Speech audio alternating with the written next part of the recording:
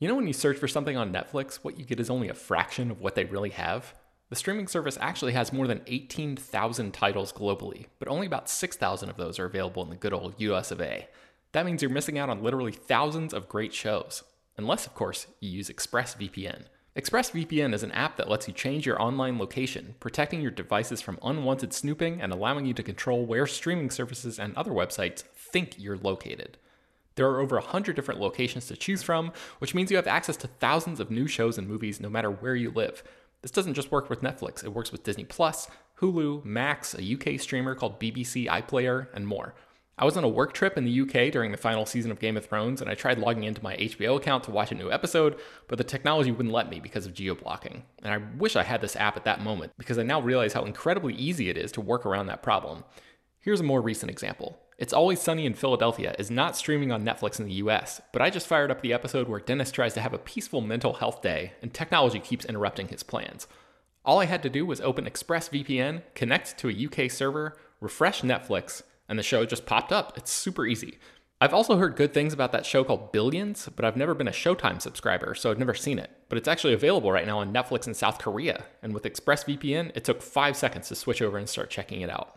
With ExpressVPN, you get high-quality streaming from devices like your phone, laptop, tablet, and TV, and crucially, it protects your privacy and security to keep your information safe from hackers. Stop missing out on great TV and get thousands of new shows with ExpressVPN. We got them to give you all 3 extra months free when you use our special link, expressvpn.com/slashfilm. That's expressvpn.com/slashfilm to get 3 extra months completely free. This is the story of the one. As head of maintenance at a concert hall, he knows the show must always go on. That's why he works behind the scenes, ensuring every light is working, the HVAC is humming, and his facility shines. With Grainger's supplies and solutions for every challenge he faces, plus 24/7 customer support, his venue never misses a beat. Call quickgrainger.com or just stop by. Grainger, for the ones who get it done. Hello, everyone, and welcome to Slash Film Daily for Tuesday, November 1st, 2022. On today's episode of the show, we're going to be talking about the latest film and TV news. My name is Ben Pearson. I'm an editor at slashfilm.com, and I'm joined on today's episode by Slash Film staff writer Ryan Scott. Hey, everyone. How's it going? Ryan, how was your Halloween?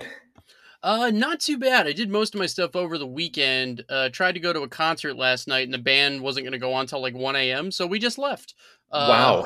Yeah. I mean, even like I've been to a ton of shows in my life. I've never, ever seen a band go on that late, especially on a Monday. So like me and my girlfriend just had to eventually look at each other and be like, we need to bail on this. Yeah. So, but yeah, other than that, it was good. Dressed up as Spider-Man and, had some fun. Nice. Yeah, I saw your picture. You're both of you look great. I love those costumes. That was awesome. So, okay. Mine was relatively low key. I didn't really do anything. My wife and I stayed inside and watched the Blair Witch Project for the first time. So that was. Wait, you had never seen the Blair Witch Project before? Oh, I missed the whole phenomenon. It was wild. But and oh she my had God. So we figured, what better way to bring in the Halloween season than to check that out for the first time. So. Did it hold up for someone who had never seen it before? I knew most of it, most of what was going to happen, I think, or at least the broad swaths. But yeah, I would say it held up surprisingly well for a movie that came out in 1999 that was like shot on digital video and, and all that. Oh, okay. Yeah, because I like the first one. I'm actually a huge fan of the 2016 Blair Witch. I know a lot of people don't, but like I love that movie, so I was just curious. Interesting. Yeah, I may have to slowly dip in and check out the rest of the franchise. But speaking of franchises, Ryan, we have a couple news items that we want to talk about today, and both of them involve ongoing horror franchises. So the first one is about A Quiet Place Day One, which is a new movie in the Quiet Place, I guess the burgeoning Quiet Place franchise that has now locked down a star to be in this movie. Who is going to be in this movie, Ryan? Yeah, so we got if for anyone that hasn't heard, they've been developing this for I think almost 2 years now, but it's called A Quiet Place Day One is what it's going as, and so this is a spin-off. This is not A Quiet Place 3. This is the idea is that Paramount wants to potentially make this a franchise that can go on for a very long time. And so A Quiet Place Day One will star Lupita Nyong'o, who viewers will know from Black Panther, Us, 12 Years a Slave. She's going to headline it. No idea who she's playing. Story details still very much under wraps, though the day one title does imply that this is the first day of the invasion of these well-hearing monsters. And then oh god, I'm gonna butcher the guy's name, but Michael Sarnowski, Yeah, who I think that's directed right. who directed Pig, the great Nicolas Cage film from last year. He's in the director's chair. At one point, Mike Nichols, who had directed like Midnight Special, which I really like, was supposed to direct it, and then he bailed. So Jeff Nichols, right? Jeff Nichols. Yeah, but yeah, but yeah, yeah, it looks like this is coming together. The John Krasinski, who directed both the A Quiet Place movies, like the story for this movie was like generated from him. I don't know if he's actually writing the script, but he kind of generated the idea. It has a March 2024 release date, so it kind of looks like they're going to be gearing up to get shooting here. And Lupita Nyong'o is a big part of the puzzle here. So that's what we know. She's great. I love the first A Quiet Place movie. I love her, and I love Pig, the Michael Sarnowski movie you mentioned before. So I'm excited about this. I've not seen A Quiet Place Part 2 yet. It's on my list of things to get around to. But yeah, the idea of like this being, maybe more of like a straight, almost like you said, like in day one of the invasion, like almost more of a blending of sci-fi and horror. It seems like could be a cool way to sort of like tweak what we know about this franchise a little bit. So. Yeah, and more confusion too. Well, and I will say, A Quiet Place was my favorite movie of 2018, so I was a little skeptical about the sequel, but I thought A Quiet Place Part 2 was great, and there is a big sequence in the sequel that kind of shows some of the initial invasion, which is cool. It's like a really good scene, and so if you sort of extrapolate that into a larger thing, I could, especially with her at the center of it, you got a pretty compelling thing there. Awesome. Okay, so speaking of compelling, Ryan, there's some very compelling news that dropped yesterday on Halloween of all days. There is a Friday the 13th prequel show coming to Peacock from A24 and Brian Fuller, the creator of Hannibal. I know you have a lot of thoughts on Friday the 13th, which is why I wanted to bring you on the podcast today. This franchise has been, I think it's fair to say, mired in lawsuits and all sorts of legal knotholes over the past many years. I mean, a decade plus, I think, right? So what is happening here? What's going on with the future of the Friday the 13th franchise? All right, let it be known. Not to say that Friday the 13th is my favorite horror franchise, but I love Jason Voorhees. It's not even so much about like the movies all the time. It is I love Jason as a slasher. And I love how uncomplicated it is. It is Jason, it is a machete, it is a hockey mask, it is horny teenagers, it is death by a lake. Love it. But yeah, as you mentioned, there has been a lawsuit going on for years and years, between Victor Miller, the screenwriter of the original Friday the 13th, and Sean S. Cunningham and Horror Inc. Sean directed the original Friday the 13th, and Horror Inc. is the company that essentially controls Friday the 13th. So basically, this lawsuit prevented anything from happening because there were rights issues. Victor Miller was ultimately awarded rights to the original screenplay in court, but as anyone will recall, Pamela Voorhees, Jason's mom, was the killer in the original. Jason doesn't show up until the last second emerging from the lake. So the hockey mask killer that we all know didn't show up until the sequels.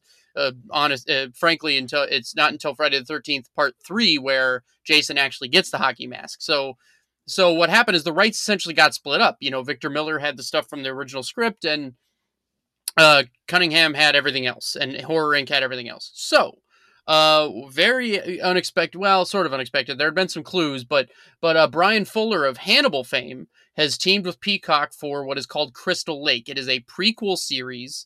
It is a TV show, is given direct to series order, and essentially it's going to explore before the events of that original Friday the 13th. Meaning there is no adult Jason. There is no Crystal Lake murders.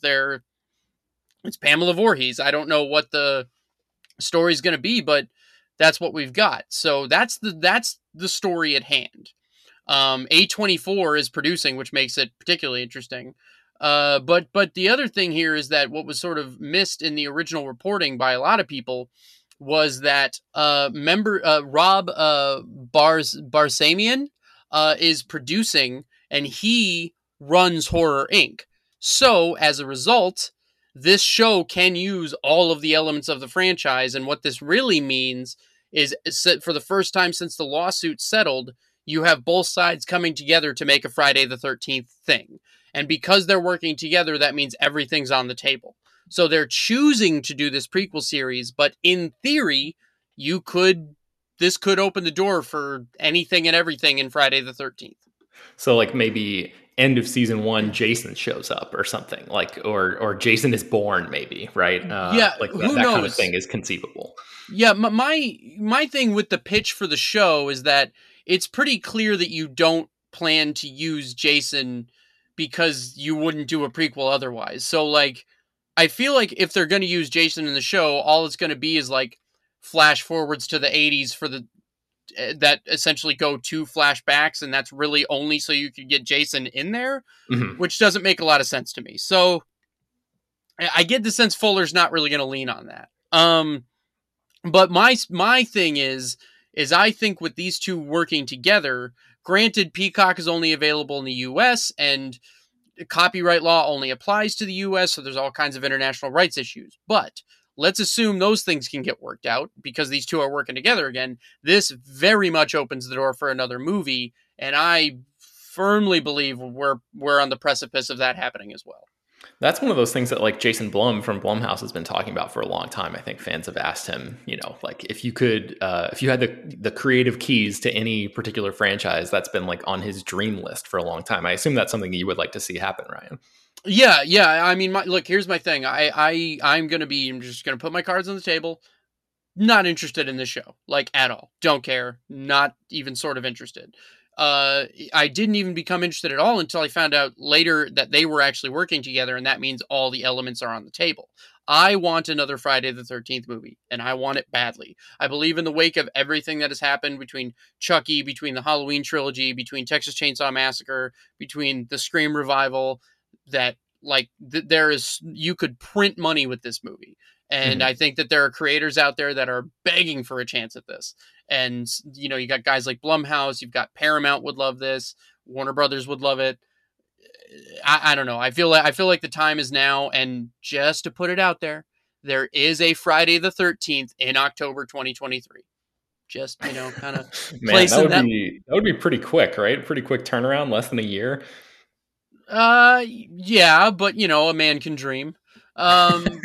Stranger things have happened. We did My Sinister Oral History not long ago, and that movie was pitched. From the pitch to getting to screen was less than a year, so it's possible. Yeah. Man, okay. Well, what's your relationship to this franchise, Ben? Do you have any relationship to it? I've seen, I think, the first 3 movies, and that's it. I haven't gone beyond there. I watched the first 2 probably 12 years ago, and then I just watched the third one maybe 2 or 3 years ago. So I'm exponentially, I'll be done with the series in 40 years or however many there are, and how long it's taken me. It'll be a while before I'm done with these. Yeah, shortly after you move into a retirement home, you'll be watching Freddy versus Jason for the first time. Yeah, exactly. So I think, I don't know. I think I like you, appreciate the simplicity of just the, guy, hockey mask, machete, and that's it. But I do think there's something to be said for delving into the mentality of Pamela Voorhees. Like, we know a little bit from the first movie and hearing other characters talk about her and stuff, about why she did what she did in that film. But I do think that there is, honestly, Ryan, it comes down to Brian Fuller for me. Like, I think some people in our Slash Film Slack were talking about, like, when his Hannibal show was first announced, people just had no interest in that. But he brought such a special flavor to no pun intended to that show that and like an artfulness that I don't think anybody really expected. So I have to assume, and Brian Fuller is like a well-known Pamela Voorhees fan. He's dressed up as her for Halloween before. I think he posted a picture of himself dressed up as her, accompanying this announcement. So this is somebody who clearly cares a lot about the character. And even though I don't necessarily care that much about the character, if a creative person, a creative storyteller, has so much invested in that character, you can feel that, when it comes across on the screen, and that's like what the best storytelling is, in my opinion. So I think there's a lot of potential here, for somebody who loves this character to really like, crack open her head a little bit and get viewers inside there, and like let us live in her shoes and understand, more about the mentality of what's caused her to do these things. But I can also understand, just preferring Jason to this whole thing just because of like the long legacy of the character and all that. Well, and it's not even so much just preferring Jason. Let me be clear, like, because I agree with you. Fuller has proven that he's a guy that knows how to do this stuff, and he must have had a hell of a pitch to get these guys to work together. But I mean, it's just like if you just go back to that first movie, there just doesn't seem to be a ton to explore there. Like, unless you're sort of forcing the issue as a result of like, well, do we have this IP?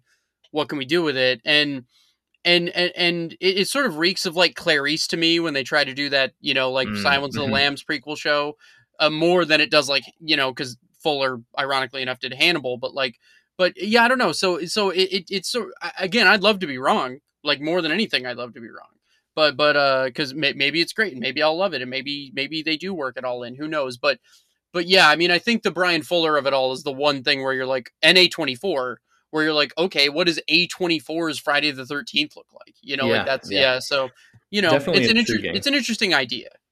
Yeah, the idea of Clarice, you bring that to my attention, and that was such a recent thing too. That was only like a few years ago when they tried that, and it failed so spectacularly. Yeah, like a one and done, just out. Yeah. So that's definitely an example of like how it can go really, really wrong. Yeah, fingers crossed it definitely goes in the other direction. And I'm kind of hoping that, like, I don't know, maybe there's an opportunity where they start this show and Pamela Voorhees has like no problems whatsoever. She's just, maybe it starts almost as like a traditional like sitcom kind of like, bright lights, brightly colored, like moves to a lake, everything's going great kind of thing. And you watch like the slow descent into madness that this woman takes. Yeah, it's like the first half of the season is literally just, woo, summer camp. And then, oh no, murder. Yeah, I don't know.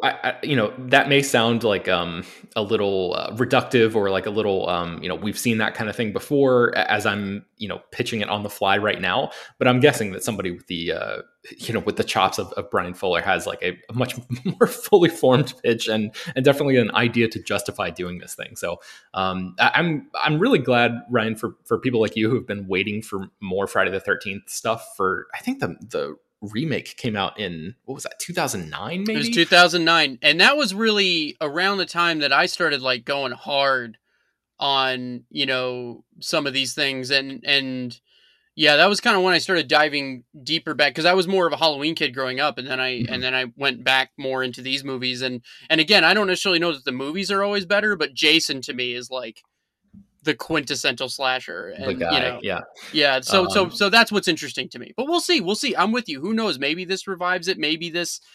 I tell you what, I've never been more like thought filled about something in a long time.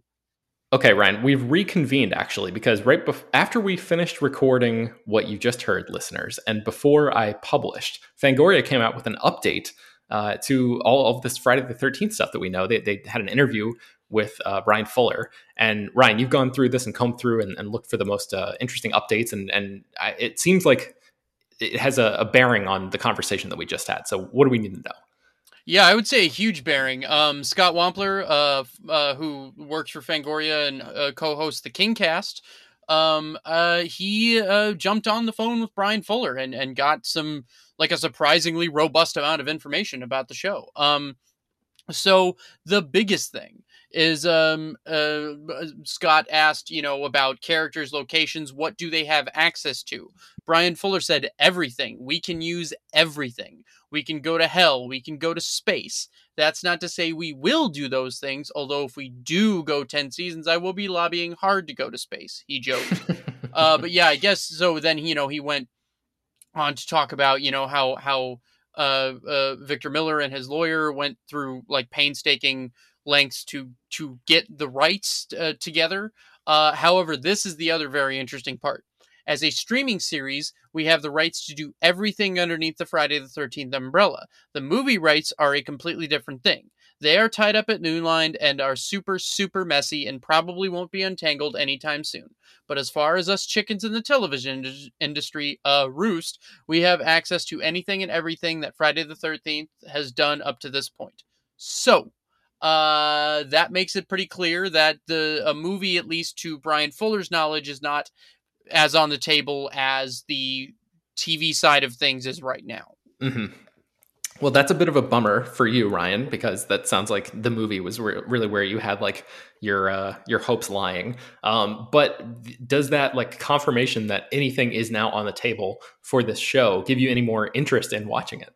Yes, and there's some more stuff we'll talk about here in a second that has piqued my interest. But this also kind of seems to go to me not only the New Line of it all, but also the fact that like television rights generally, like you can have domestic television rights and not necessarily need international television rights to make a show work. Whereas like with movies, you kind of need international. So I would imagine a lot of that has to do with the copyright law stuff and the fact that that doesn't extend beyond the U.S. borders. That would be my guess with the movie stuff. Although I still contend with this show happening, it still feels that the movie is more possible than it was even, a couple of months ago. I'm not saying it's going to happen, but I'm saying to me it still feels close. But yeah, this is more interesting. And there's a couple more interesting things I think we should go over if you want to take a second here. Yeah, definitely.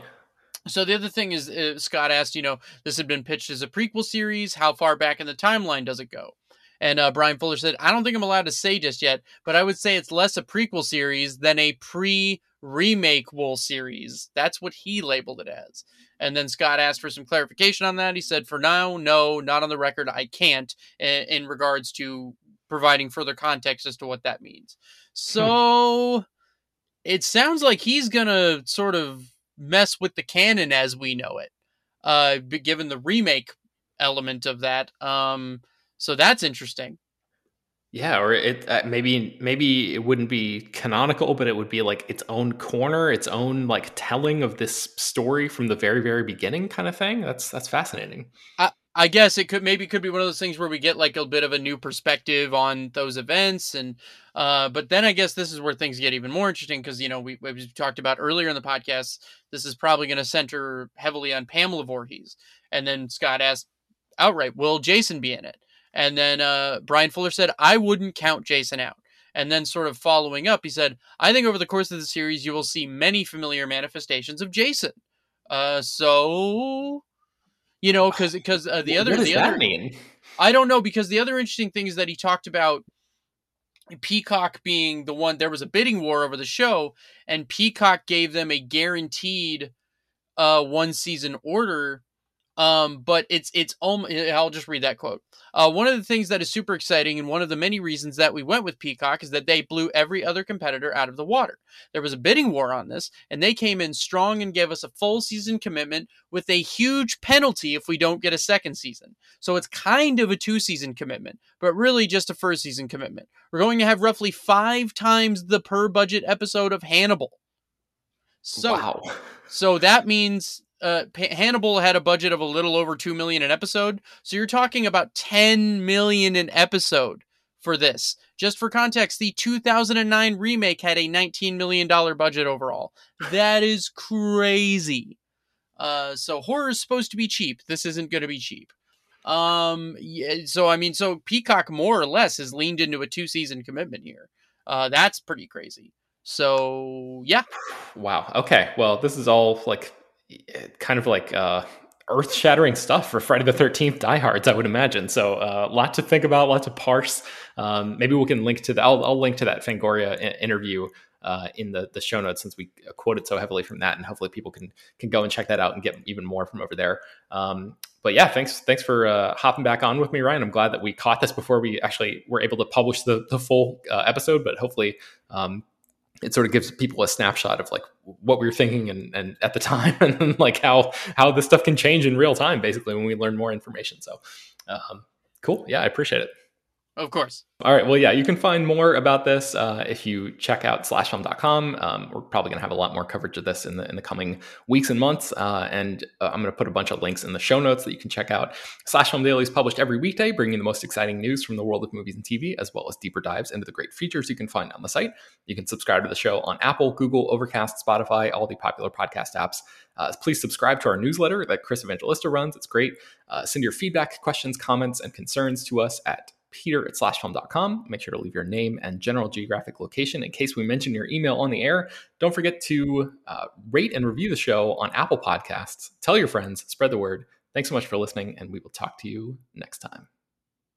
This is the story of the one. As head of maintenance at a concert hall, he knows the show must always go on. That's why he works behind the scenes, ensuring every light is working, the HVAC is humming, and his facility shines. With Grainger's supplies and solutions for every challenge he faces, plus 24/7 customer support, his venue never misses a beat.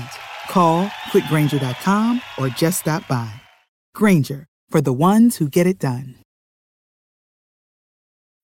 When you need mealtime inspiration, it's worth shopping Kroger, where you'll find over 30,000 mouth-watering choices that excite your inner foodie. And no matter what tasty choice you make, you'll enjoy our everyday low prices, plus extra ways to save, like digital coupons worth over $600 each week. You can also save up to $1 off per gallon at the pump with fuel points. More savings and more inspiring flavors make shopping Kroger worth it every time. Kroger, fresh for everyone. Fuel restrictions apply.